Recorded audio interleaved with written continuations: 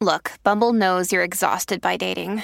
All the must not take yourself too seriously and 6'1" since that matters. And what do I even say other than, hey? Well, that's why they're introducing an all-new Bumble with exciting features to make compatibility easier, starting the chat better, and dating safer. They've changed, so you don't have to. Download the new Bumble now.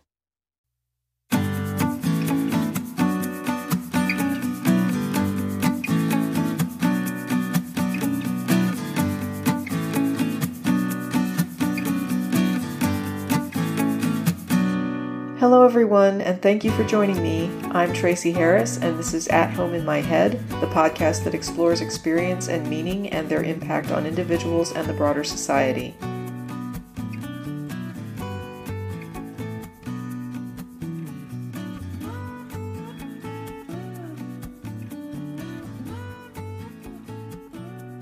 In my prior activism, there was a Bible quote that used to come up. It was a passage from the Christian Old Testament, Deuteronomy 22, 23-27, part of the Law of Moses. It reads, "If a man happens to meet in a town a virgin pledged to be married and he sleeps with her, you shall take both of them to the gate of the town and stone them to death. The young woman, because she was in a town and did not scream for help, and the man, because he violated another man's wife. You must purge the evil from among you. But if out in the country a man happens to meet a young woman pledged to be married and rapes her, only the man who has done this shall die. Do nothing to the woman, she has committed no sin deserving death. This case is like that of someone who attacks and murders a neighbor, for the man found the young woman out in the country, and though the betrothed woman screamed, there was no one to rescue her." And that's the end of the passage.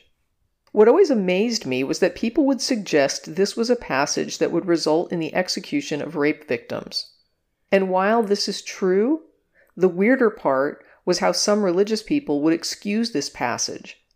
And I want to add that in my church, I was actually also taught this.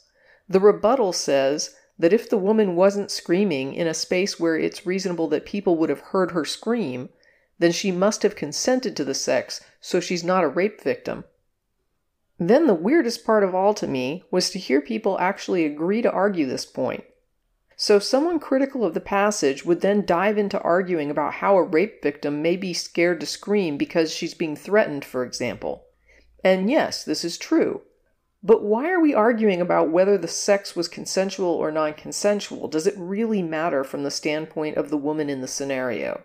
Are we actually going to start with an assumption that if a woman engages in consensual sex, engaged or not, she should be executed by the state? Because I'm not really down with executing people for consensual sex.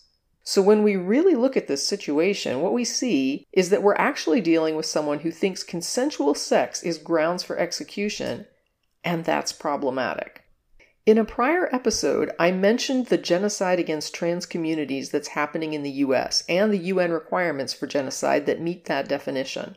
What's interesting is that when I first saw these claims and definitions put together, I did notice that the UN definition points out that these weapons and tactics to destroy populations are definitionally applied to national, ethnical, racial, or religious groups.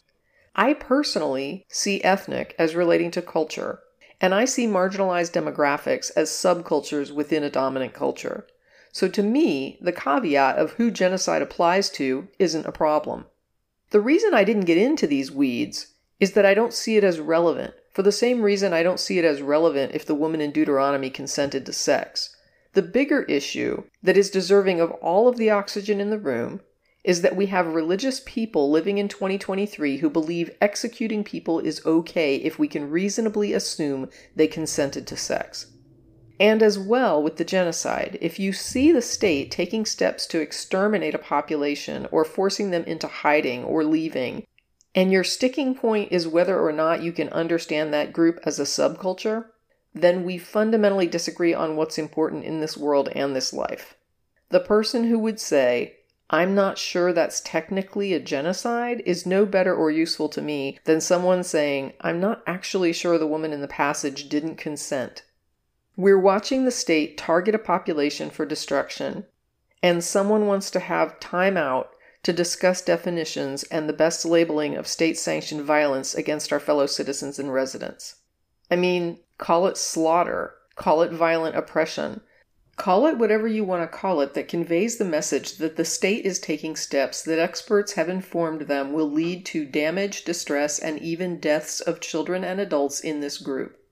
And it's not taking these steps as some sort of known cost, like running public streets results in some number of accidents, some of which we know will be fatal. It's literally targeting these people for harm and death, and meanwhile we're all being asked to wait to see how it plays out, while it's happening in front of our faces. For me, this is distressing. For the group targeted, it's lethal. Not lethal in the future, lethal in the here and now. Research into this shows that trans people who are supported have levels similar to the rest of the population when it comes to things like mental illness and self-harm. It's when they're assaulted and threatened and dehumanized that we start to see stress cracks in the population, and that should surprise nobody. I've talked about the eggshell skull rule in past episodes. The idea that when you do violence or harm to a population or a person, you don't get to create caveats after the fact to say it's not your fault.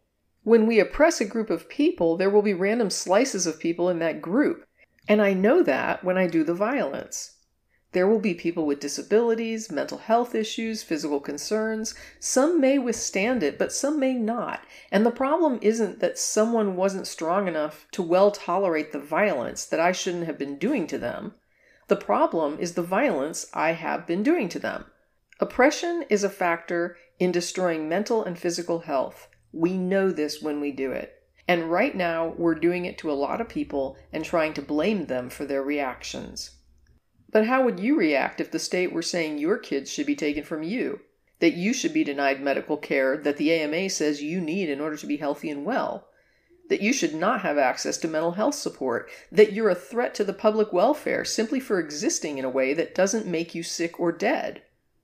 What if the state started pressuring institutions to provide them with the names of people like you, and if public officials with large megaphone platforms were perpetuating lies in order to stir up public anger and violence against you? What if your demographic was too small to push back on these narratives, as you watch even the media publishing information about you and getting it all wrong? You step out the door to do your errands into a world where you have to hide and blend in, not be identified as who you are in order to avoid potential violence because you just can't know which one of these people are sympathetic to you and which ones literally want you dead, and all you want to do is live your life as yourself. Our society should not be promoting this against any group of citizens or residents.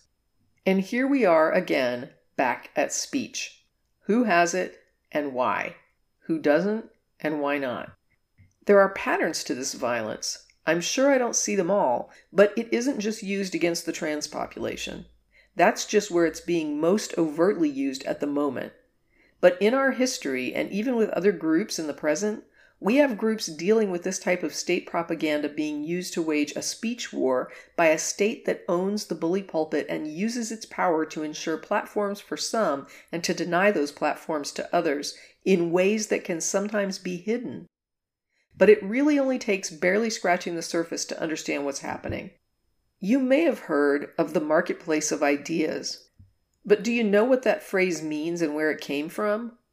The marketplace of ideas is a rationale for freedom of expression based on an analogy to the economic concept of the free market. The marketplace of ideas holds that the truth will emerge from the competition of ideas in free, transparent public discourse and concludes that the ideas and ideologies will be culled according to their superiority or inferiority and widespread acceptance among the population.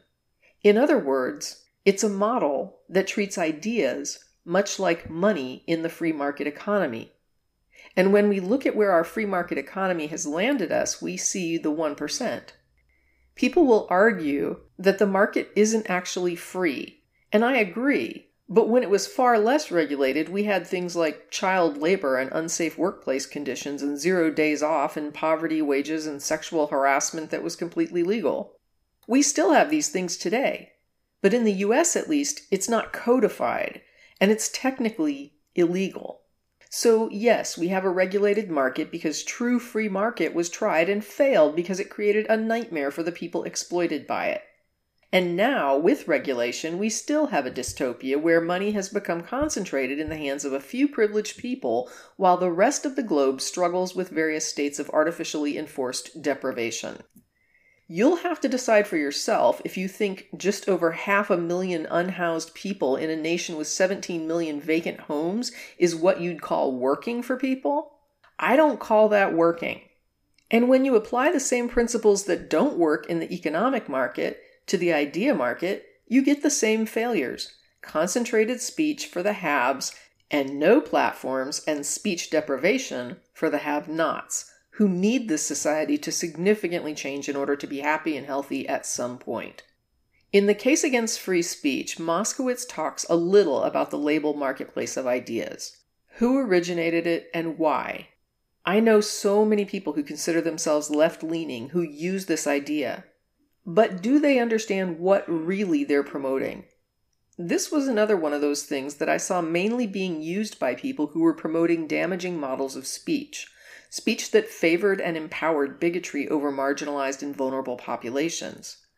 I often saw it on podcast debates. The problem I started to see is that you'd have one person up there defending a status quo, the dominant cultural view that we're all indoctrinated into, and had accepted as the way things are, foundational reality. The other side would be represented generally by someone living on the margins who wasn't accepted into the dominant cultural framework because they were born different or as someone with a minoritized status. That is, their experience of being excluded from some or all positions of power gave them an experience that was already difficult for the rest of us to even relate to. So it would sound foreign to us at best and simply wrong at worst because it challenged foundational realities that we'd been taught to view as not just how things should be, but literally how things actually are in some immutable way. So this debate starts out one-sided, with the party who is most threatened and mistreated by the status quo up there not only defending their life, but also having to get people that are wholly unfamiliar with their experiences within the society to understand what their existence is even like and how this same society treats them in very different ways. The other party simply has to sit there and repeat dominant culture talking points to win the crowd that's been primed since birth to see things exactly how that side is portraying them.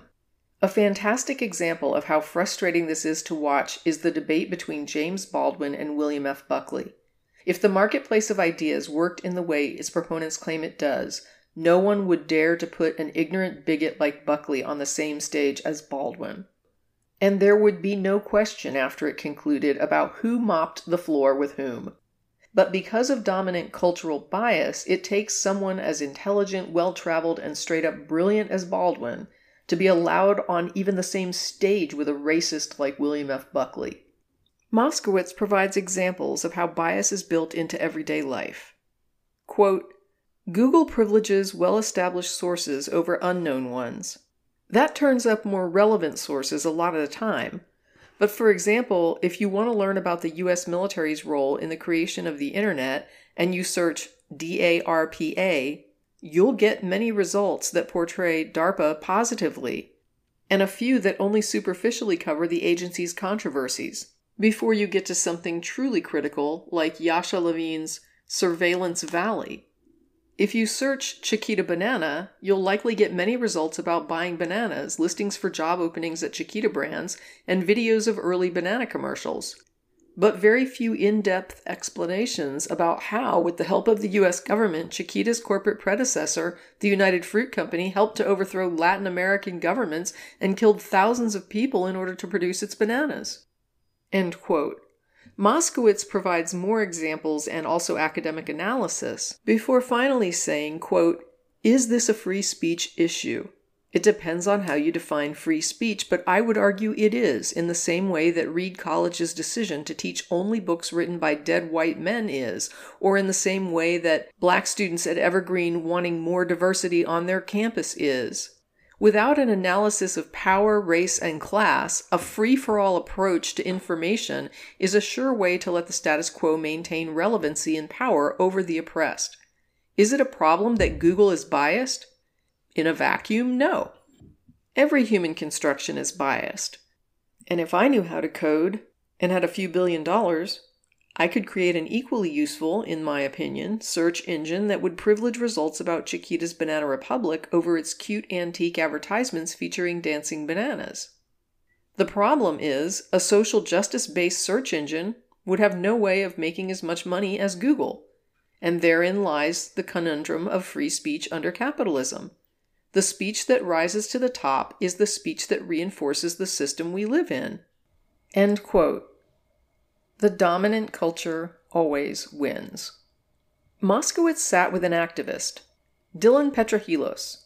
He's been involved in protests against white nationalists and white supremacists, and after Trump's election, he realized how destructive this would be to the United States, so he and many others planned to protest Inauguration Day, which they dubbed J20.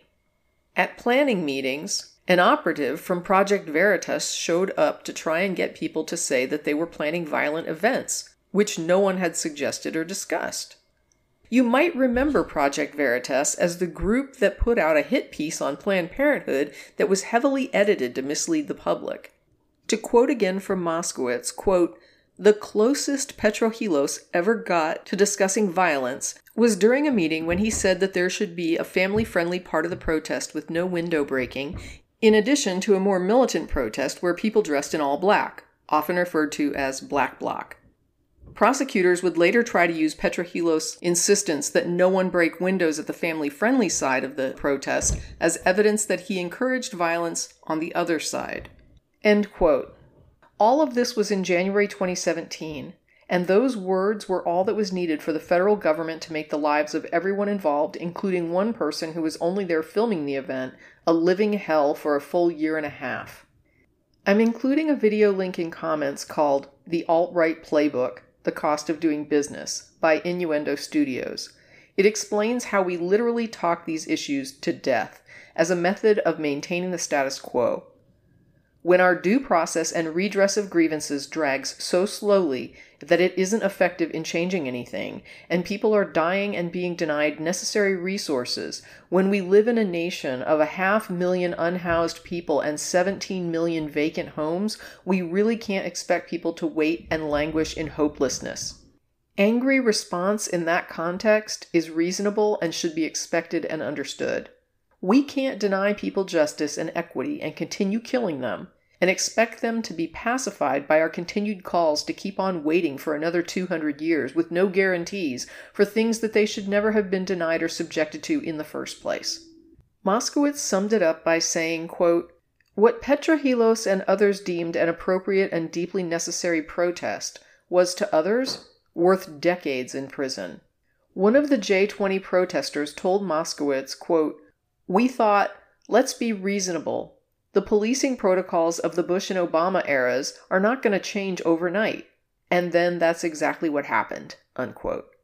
Bear in mind that this protest was not unusual by any means. It was not more violent or more well-attended or more anything. It was very run-of-the-mill protest by all metrics and accounts. But the state response was not run-of-the-mill. Hundreds of activists were held in a police kettle in the street for 9 hours without food or use of bathrooms. Petrohilos had arrived at the protest but been immediately confronted with a cloud of pepper spray and witnessing mass arrests. Even though he'd not been involved or able to participate because of this, he was still arrested in his home days later and told that he was going to be charged in connection with planning it and threatened with over 70 years in prison. Think about this as you watch the news of the sentencing of the people involved in conspiring to overthrow the government, assassinate our elected leaders, and violently attack our Capitol building after Trump lost the election. Some of them are serving no time, or a few months, or a couple years. Who draws the lines, and why? Most of the J20 protesters decided to stand trial together and refused plea deals. Even with help from groups like the ACLU, the lawyers were inundated with what was being thrown at them from the government prosecutors. The protesters had to learn to understand the legal implications of everything that was happening to them, dedicating themselves to mounting a defense of what they knew was a standard protest situation. One of them, who had to put a job search on hold to work on her defense, indicated that she didn't see how she could now be hired anyway with all of this swirling around her and the government threatening her with what would amount to the rest of her life in prison. She was the one who discovered that the state prosecution was hinging on that heavily edited video provided by the disinformation outlet Project Veritas. They were also using footage from right-wing conspiracy websites provided by groups such as the Oath Keepers, many of whom are now being charged with seditious conspiracy for their role in the lethal January 6 insurrection. Hey, it's Kaylee Cuoco for Priceline. Ready to go to your happy place for a happy price? Well, why didn't you say so? Just download the Priceline app right now and save up to 60% on hotels. So whether it's Cousin Kevin's Kazoo Concert in Kansas City, go Kevin, or Becky's Bachelorette Bash in Bermuda, you never have to miss a trip ever again. So download the Priceline app today. Your savings are waiting. Go to your happy place for a happy price. Go to your happy price, Priceline. In addition to working with groups like Oath Keepers and Project Veritas to trump up charges against these protesters, the state authorities were also helping these right-wing groups out. Rachel Scher of the D.C. Metropolitan Police Department provided the names of 231 arrestees to a right-wing conspiracy website, which is very reminiscent of an article released just this month from the AP Wire, where it was reported that a police officer frequently provided Proud Boys leader Enrique Tarrio with internal information about law enforcement operations in the weeks before other members of his far-right extremist groups stormed the U.S. Capitol. This was according to messages shown at the trial of Tarrio and 4 of his associates. Lamont was an intelligence officer for the city's police department who was responsible for monitoring groups like the Proud Boys when they came to Washington for protests. Who draws the lines, and why? Then a photojournalist, Alexi Wood, was dragged into this travesty. The logic prosecutors used was that his role could be to provide footage to promote and advertise the event for recruitment purposes. The horror of more people being recruited in the cause of justice and social equity. But regardless of your political perspective, this was someone there simply collecting footage of an event. But all of the protesters who had been arrested were concerned, as anyone would be who was being threatened with 75 years in prison and a legal battle against a powerful entity like the government. This would terrify most people, and I can't imagine the distress my life would become if I were in this situation, existing every day under this threat while trying to also somehow maintain a normal life. Another insidious tactic was that the prosecution told those arrested that they could only have plea deals if their partners, people they were in romantic relationships with who were also charged, also agreed to the plea deal, thus making them responsible for risks imposed on someone they loved if they did not take the plea. The defense preparations dragged on, costing some thousands of dollars, job loss, travel to and from D.C., Trials were split up into small groups over the course of the next year, and the defense discovered that not only was the prosecution relying on conspiracy videos, but they had intentionally concealed 69 other audio and video recordings that could have potentially helped exonerate the defendants. This is a violation of the Brady Rule, which says that prosecutors must present all evidence, including exculpatory evidence, to the defense in a criminal trial. The prosecution was also admonished by the presiding judge when it was discovered that they were charging some defendants with setting a limousine on fire, vandalism that occurred after they were already being held in police custody that same day.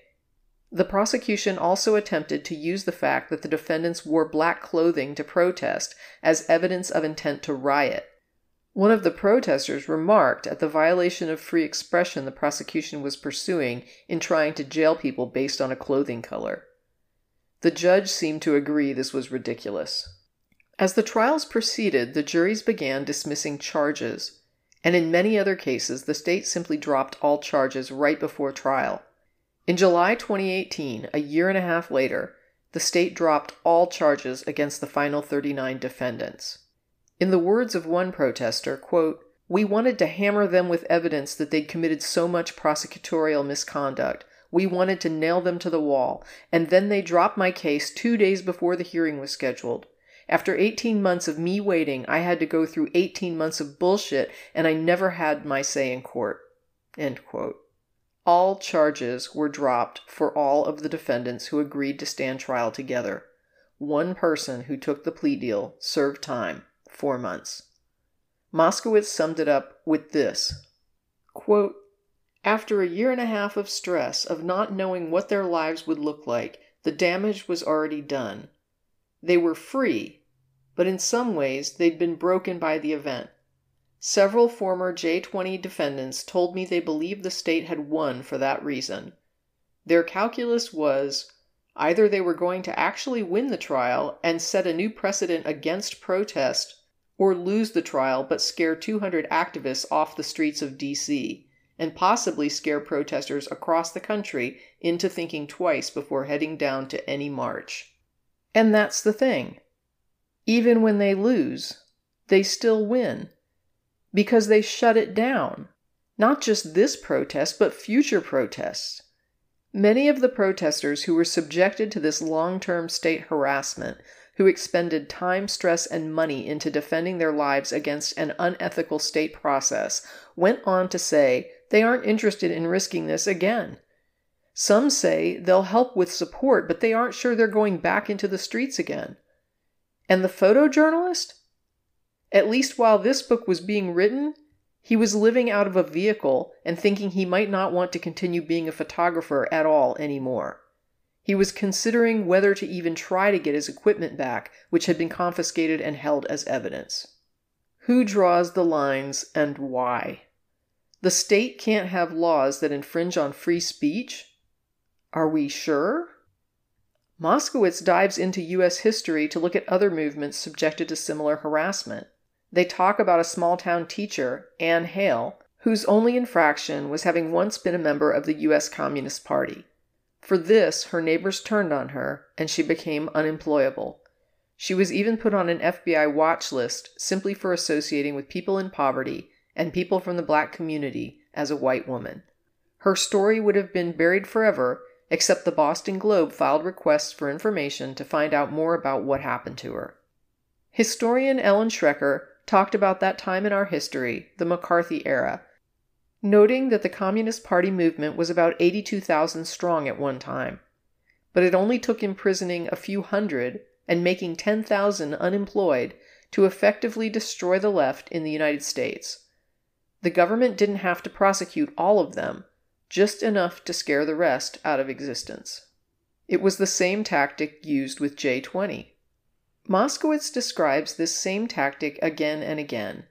With black civil rights movements and Native American protests, calls for simple equity and justice against state violence and community harm being met with even more state violence and community harm. In an older episode, I said it was as though we were putting people in a pot of boiling water and clamping down the lid, and then blaming them when the pot explodes. This cycle is not going to stop if the only answer allowed is for the people in the pot to suffer and die quietly. People have never done that. People never will do that. And the end of this, if there is one, will be society finally providing the justice and equity that so many are needlessly denied. There is no need for an unhoused family in a country with 17 million vacant homes. In a case that sounds all too familiar, the book describes an incident where a Native American woman is tackled by police during a raid. The police said she owned a gun and had brandished it at them. A gun had been discharged, and fortunately no one was hit, but it was later, during her trial, that the public learned the gun originally belonged to a paid FBI informant who had pretended to be an activist at the camp.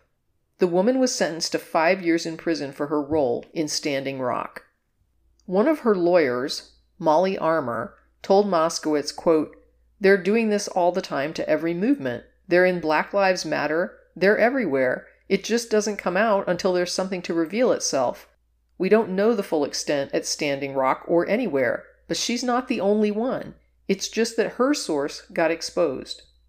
In a report issued after the trial of the woman from Standing Rock, the Department of Homeland Security stated that she had purposefully shot at police, the same claim that had been discredited at her trial.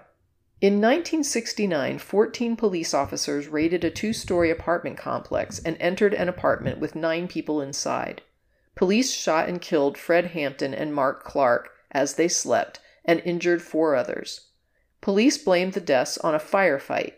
However, the Chicago Sun-Times found that there had been no firefight and that the only 2 people killed had been sleeping. A federal investigation found 1 shot may have been fired by any of the 9 occupants, whereas police had fired between 83 and 90 bullets. I want to take a moment to talk a little bit about Fred Hampton, one of the men who was mainly targeted that day. He was born in 1948 in Illinois. His parents came to Illinois out of Louisiana as part of the Great Migration of African Americans in the early 20th century out of the South. Both his parents worked, and Fred did well academically and athletically. His early goal was to be a professional baseball player. At an early age, he was impacted by injustice that he saw around him, and by 10 years old, he had already begun hosting weekend breakfasts for other children in his neighborhood, where he was cooking the meals himself. In some ways, this was a precursor for the Black Panthers' free breakfast program. By the time he was in high school, he was leading walkouts for racial equity because some forms of segregation were still in effect at that time. He called for more black teachers and administrators at the school. He graduated with honors and varsity letters. He received a Junior Achievement Award in 1966. He enrolled at a junior college close to where he lived and majored in pre-law. He planned to learn law so that he could use that expertise to defend people against police. As an adult in a leadership position with the Black Panthers, he participated in a community supervision program that surveilled local police. After turning 18, Hampton began diving deeper into social struggles of colonized nations. He became active in the NAACP and even served a youth leadership role as an organizer. He organized 500 youth members from a small community of only 27,000. He worked to establish more and better recreational facilities in the neighborhoods and to improve educational resources in nearby impoverished black communities. As all of this was going on for Hampton, he began to take note of the rise of the Black Panther Party. He joined and moved to downtown Chicago. In 1968, he was accused of stealing ice cream to give to kids in the street. Hampton disputed the validity of the charge, and writer Frank Wilderson believes it was part of an ongoing federal effort to discredit and disrupt the movement with invented charges of illegal activity. Hampton condemned sexism and considered it counter to the cause of justice and equity, and by 1970, about half or more of the party members were women. Hampton was also key to creating the Non-Aggression Pact that brought powerful street gangs together, showing them that internal conflict only kept members in poverty. He envisioned an anti-racist, class-conscious, multiracial alliance, and he achieved that vision with the Rainbow Coalition. He was active in the Black Panthers' Chicago chapter, organizing rallies, participating in strikes, working at the BPP's local People's Clinic, and teaching education classes. He also, as previously mentioned, launched a project to police the police and helped to provide free breakfast to local children. The Rainbow Coalition was most impressive as a multicultural unifying effort. Not only did it include Black Panther members, but also the Young Patriots, who represented white people living in poverty. The coalition also included the Young Lords, a group representing Puerto Ricans, Latinos, and colorized people. The coalition was also successful in bringing together many of the Chicago street gangs to end infighting and to work together towards social change. Hampton's goal was to oppose fascism, having said, "Nothing is more important than stopping fascism, because fascism will stop us all." In 1967, Hampton was labeled as a radical threat by the FBI. They didn't just decide to surveil Hampton, they actually interjected themselves in order to derail the movement. Think about this for a minute. If he were doing anything illegal, the assumption is that they could surveil him and then later arrest him. And in some cases, such as with Standing Rock as a recent example, the state can actually pass legislation that makes even more forms of expression illegal so that they can arrest you for breaking laws when you attempt to effectively protest. But why would the government interject itself into a movement that's done nothing to warrant an arrest, and then actively attempt to covertly destroy it? And how is this conducive to free speech? Who is drawing the lines and why?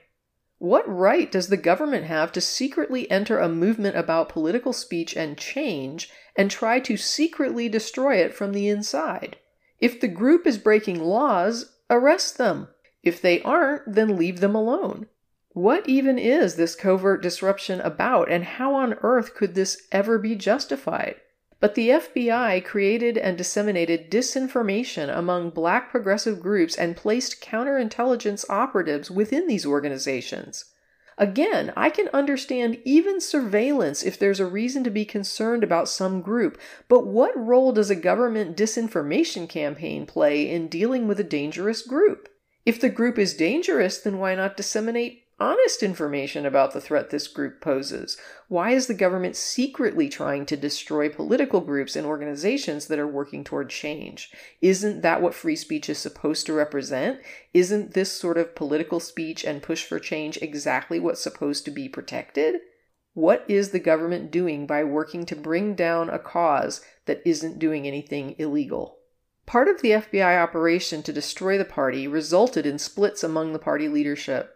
The acronym for these efforts, and many others like them, is COINTELPRO, COINTELPRO.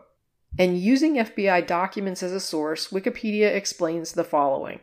In 1969, the FBI special agent in charge in San Francisco wrote Hoover that the agent's investigation had found that, in this city at least, the Panthers were primarily feeding breakfast to children.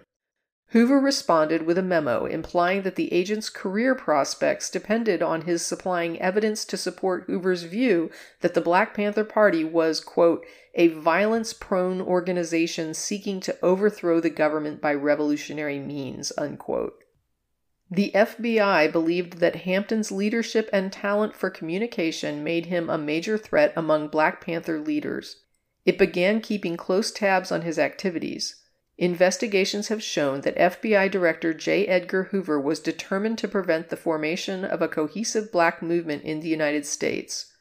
Hoover believed the Panthers, Young Patriots, Young Lords, and similar radical coalitions that Hampton forged in Chicago were a stepping stone to the rise of a revolution that could cause a radical change in the U.S. government. This ends the Wikipedia quote. Imagine that. A group giving free breakfast to poor children is destroyed, and its leadership murdered by authorities because they just might be effective when it comes to political change. Take a moment here and think about everything Hampton achieved. Then realize he was murdered by the state at 21 years of age. Summarily executed without a trial, without charges, while he was asleep, apparently having been drugged in bed. What could someone like Fred Hampton have accomplished had he not been executed at 21? Who can say? But that same thought that inspires me terrified our government. What could this man accomplish if he's allowed to live? In addition, the FBI used anonymous letters to cause rifts between Black leadership and organizations. In repeated directives, Hoover demanded that COINTELPRO personnel investigate the Rainbow Coalition, quote, destroy what the BPP stands for, eradicate its Serve the People programs, unquote. Documents secured by Senate investigators in the early 1970s revealed that the FBI actively encouraged violence between the Panthers and other radical groups. This provoked multiple murders in cities throughout the country. How do we know about COINTELPRO, though? I quoted attorney Molly Armour earlier, who said, they're doing this all the time to every movement. They're in Black Lives Matter. They're everywhere. It just doesn't come out until there's something to reveal itself. We don't know the full extent at Standing Rock or anywhere, but she's not the only one. It's just that her source got exposed. COINTELPRO got exposed in 1971 when anti-war activists broke into an FBI field office in Pennsylvania and stole hundreds of files. The documents revealed FBI plans to infiltrate every Black student union nationwide, as well as anti-war groups and communist and socialist groups. NBC filed a Freedom of Information Act request that finally explained what COINTELPRO, or Counterintelligence Program, was It was a long-running operation to infiltrate leftist political groups since 1956, as the McCarthy era was ending. And we only know about this single operation because of an illegal break-in by activists. Imagine what we don't know. As noted earlier, this new program wasn't just about keeping a watch on groups acting in ways that are potentially illegal, keeping in mind that illegal is whatever that same state surveilling you says is illegal. Just changing what is or is not illegal can make the difference between an illegal or a legal surveillance effort. So when you hear they were breaking the law, ask yourself even then, who draws the line and why? Illegal is meaningless without context. As Moskowitz points out, free speech to many progressives once meant the freedom to change the world, as it did to the founders of the ACLU. Now it seems to mean the freedom to respectfully disagree with the world as it rapidly heads toward totalitarianism and climate catastrophe. If our free speech is defined as speech on public property that does not interfere with traffic or police activity, that does not advocate for the overthrow of the government, that's tracked and watched by police and corporations like Google and Facebook, is it really free? And more important, given all those limiting factors, can it change anything? And if free speech doesn't change anything, then what's the point of it at all? A 2014 Princeton study found that people living in the U.S. who don't have hundreds of thousands of dollars have effectively zero influence over policy decisions. And this drives to the heart of what Moskowitz is saying. Not that free speech is bad, but that it simply does not mean much. It's an empty signifier that's been co-opted by every part of the political spectrum throughout American history. The Nazis who rallied in Charlottesville, shared memes of encouraging the murder of protesters via motor vehicle, and ultimately murdered Heather Heyer, rallied under the banner of free speech. Alt-right speakers like Milo Yiannopoulos get paid to speak on college campuses in the name of free speech, and their conservative backers further infiltrate college campuses with paid agitators, organizers, and professors who defend their actions with the claim of free speech. Those same conservatives successfully lobbied to dump a deluge of cash into American politics via Citizens United by arguing for their free speech. In the 1920s, leftists tried to create a classless society using the tactic of free speech, though their definition also critically included the right to agitation. And when protesters today are arrested for attempting to draw attention to fascism and racism, they defend themselves in court, often with the help of the ACLU, by invoking free speech. If all these things can fit under the umbrella of free speech, yet some are prosecuted and others defended, does free speech exist? Or does that umbrella obfuscate the state's support for fascist and white supremacist ideas and persecution of anything with the ability to change our world? One might argue that free speech, while it does not exist in pure form, is an ideal to aspire to. But if you believe that, you must reckon with the U.S. government's near-constant suppression of speech throughout our history, especially anti-racist and leftist speech, beginning with the ratification of the First Amendment and continuing through the McCarthy era until today, when protesters are arrested for exercising their rights. If you do believe free speech is an inherently American value, then I think you must also believe that it is in crisis. What does free speech mean when the average voter has no control over their political destiny, when so many congressional districts have been so thoroughly gerrymandered that Democrats regularly win the popular vote at the state level but lose by wide margins in most recent elections? The entire concept of the U.S. Senate means that rural Americans' votes greatly outweigh those of urban residents. End quote. But COINTELPRO wasn't about pursuing lawbreakers. It wasn't about keeping a watch on groups that were potentially breaking laws. It was a literal war on dissent being posed by the U.S. government, and dissent was, apparently, effectively pushing for change in the form of a better life for people in poverty. COINTELPRO was a post-McCarthy program that had learned lessons from the past. Going forward, they had a new strategy: undermining politically active organizations from the inside. In a booklet to President Eisenhower, Hoover wrote that his aim was, quote, to counteract a resurgence of Communist Party influence in the United States. We have a program designed to intensify confusion and dissatisfaction among its members. According to Moskowitz, it's impossible to quantify the efficacy of this or really any COINTELPRO operation. But as historian Robert Justin Goldstein has noted, soon after COINTELPRO began going after the Communist Party, attending meetings, sowing discord and doubt, the party was, quote, virtually destroyed by factional infighting. End of the quote from Moskowitz's book. I can't realistically in one episode go through the persecution and harassment this program perpetuated.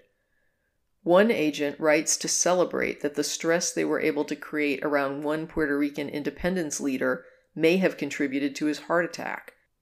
In another case, a young married pregnant actress who had donated to the Black Panthers was the target of a disinformation campaign claiming that the child she was carrying was the product of an affair with one of the Black Panther members. There was a media firestorm and she subsequently attempted to take her own life. Her child was stillborn, potentially as a result of the attempt, and eventually she made a successful attempt. In 1964, the FBI sent a fake letter to Martin Luther King Jr. threatening to expose evidence that he'd had an affair if he didn't end his own life. They also actually sent this evidence to King's wife in an attempt to destroy their marriage. Both King and his wife realized that this was likely a federal plot and disregarded it, but what the hell? How on earth is this law enforcement? Where does this fall into the purview of keeping the nation safe? It doesn't. This is straight up government harassment of citizens. And what it does is defend the status quo. When regular people like you and I talk about protecting the nation, we're thinking about avoiding another 9/11. But these people in power are protecting us from free meals for poor families and racial equity. This is what they find scary. Because in some ways, they're completely correct. It would fundamentally result in an entirely different form of nation. It is an existential threat to the way the nation is now. But isn't that the point? Isn't that what we were all taught free speech was for? So that we could, without government interference and restriction, not just call for, but effectively call for real changes to our system. Because that's not what I'm seeing. I'm seeing a right to complain, but a lot of government pushback on speech and expression that could create change for the people who need change the most. Those 500,000 unhoused people looking at those 17 million vacant houses deserve more than to just complain. More than to just be heard. More than a platform. They deserve and are owed some real honest-to-goodness change that improves their situation. Moskowitz points out, quote, while the free speech warriors of the 2010s defended the rights of conservatives to speak wherever and whenever they wanted, the House Judiciary Committee introduced the Unmasking Antifa bill, which would in effect make it illegal to wear a mask in public. A bill was introduced in the Senate that would make it a felony to boycott Israel. A bill was introduced in West Virginia that would allow any law enforcement officer to deem any assembly illegal and arrest those present. Several states passed laws criminalizing protests that block road traffic with proposed prison sentences for offenders of up to 1 year. Missouri enacted a law that prohibits public employees from participating in strikes and picketing. Louisiana enacted a law that punishes anyone protesting around, quote, critical infrastructure, e.g., oil pipelines, with up to 5 years in prison. South Dakota passed a law that allows the governor to deem any protest on public land that might, quote, damage public land, unquote, or interfere with someone else's use of that land as illegal. The Attorney General of Texas backed a school district that expelled an 18-year-old girl for not standing for the Pledge of Allegiance. Georgia police used a law meant to limit the efficacy of the KKK to arrest dozens of Antifa protesters. A 43-year-old woman named Crystal Mason was sentenced to 5 years in prison for accidentally casting a ballot in the 2016 presidential election without realizing she was prohibited from doing so because she had a previous charge on her record for tax fraud. The FBI raided the house of and arrested pro-black activist Christopher Daniels under the suspicion that he was a black identity extremist, which legally places him in the same category as domestic terrorists.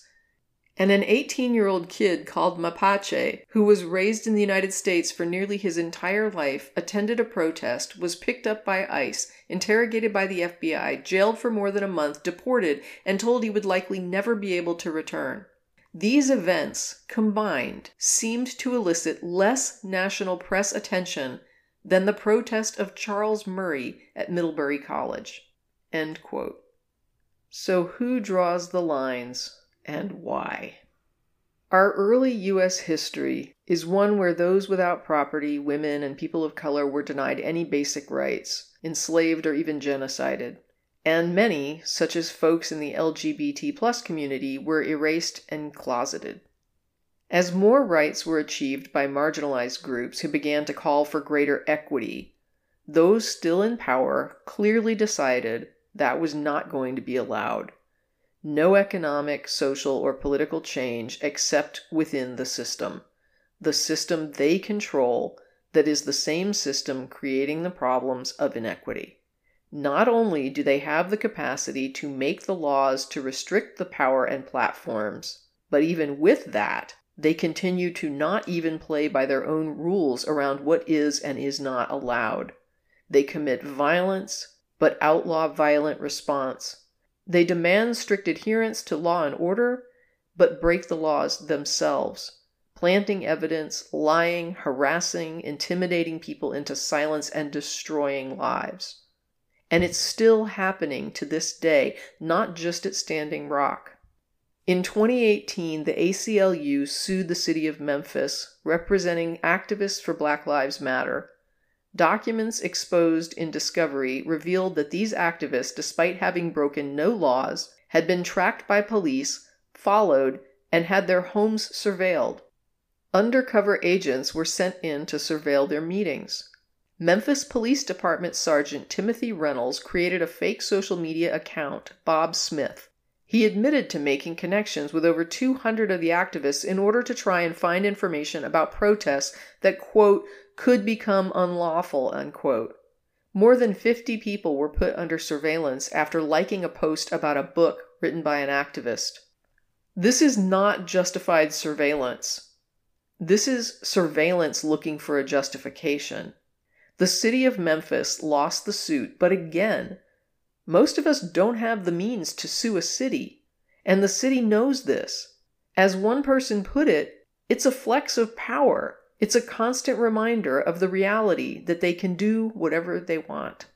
Toward the end of the book, Moskowitz writes, quote, "It's getting harder and harder to speak without risk, without being surveilled by Google and Amazon and the local police and the federal government. It's less clear than ever who will defend you if you do get arrested, and as uncertain as it ever has been in this country if the government will try to prosecute you. If participating at the J20 protest is a prosecutable offense, but the vast majority of what occurred in Charlottesville is not, finding the line between acceptable speech and illegal action seems impossible. But there has never been speech without risk. Unionists who fought for revolution, or even just for fair wages, were targeted, arrested, killed. So were civil rights leaders and Black Panthers. Free speech is defined by the state to benefit the state. In the early 1900s, when speech meant more than standing on a street corner, but was inherently linked to the fight for workers' equality, the state and the progressives turned centrists who helped it watered down free speech so that it would operate within state-supported definitions. Speech, as we currently conceptualize it, still fits within those definitions. When the deportation of Mapache gets less press coverage than a protest over a talk by a white supremacist at a liberal arts college, we are reifying what counts as speech, who gets it and who doesn't. If the mainstream definition of free speech is increasingly milquetoast, speech that does not disrupt, that does not lead to violence or to actions that break the law, even if the law is unjust, and increasingly agreed upon by progressives and conservatives alike, is that a definition worth defending?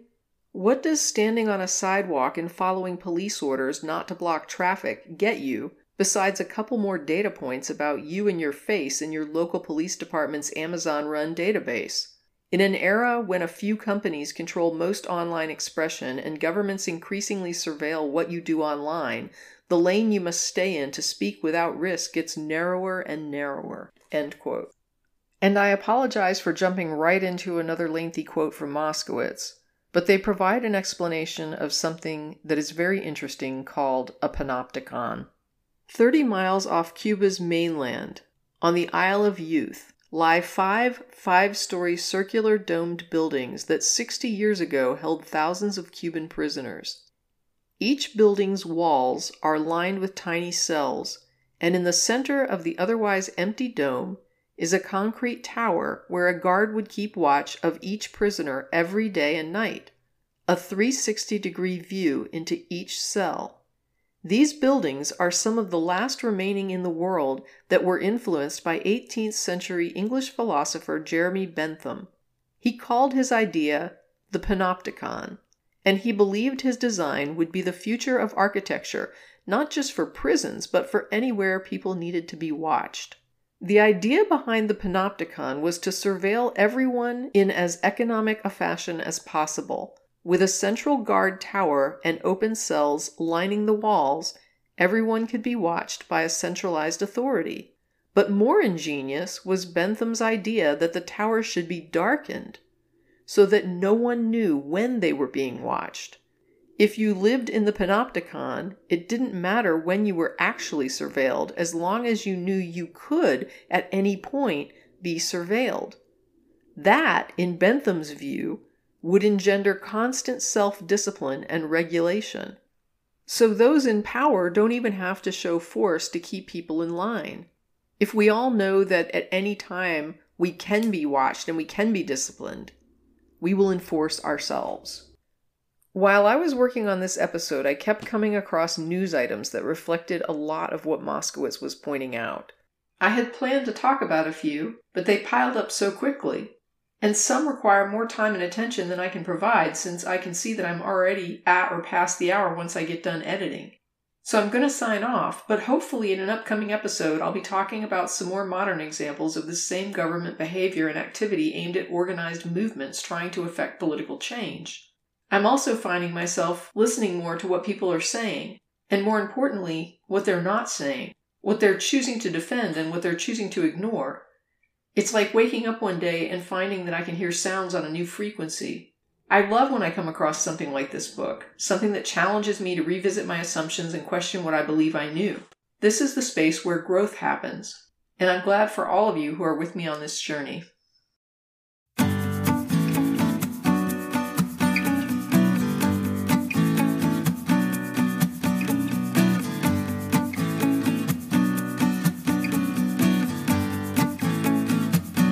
That's it for this episode of At Home in My Head, exploring experience and meaning in individuals and the broader society. Like and subscribe if you enjoy these talks, and in the meantime, stay safe, be well, and never stop exploring.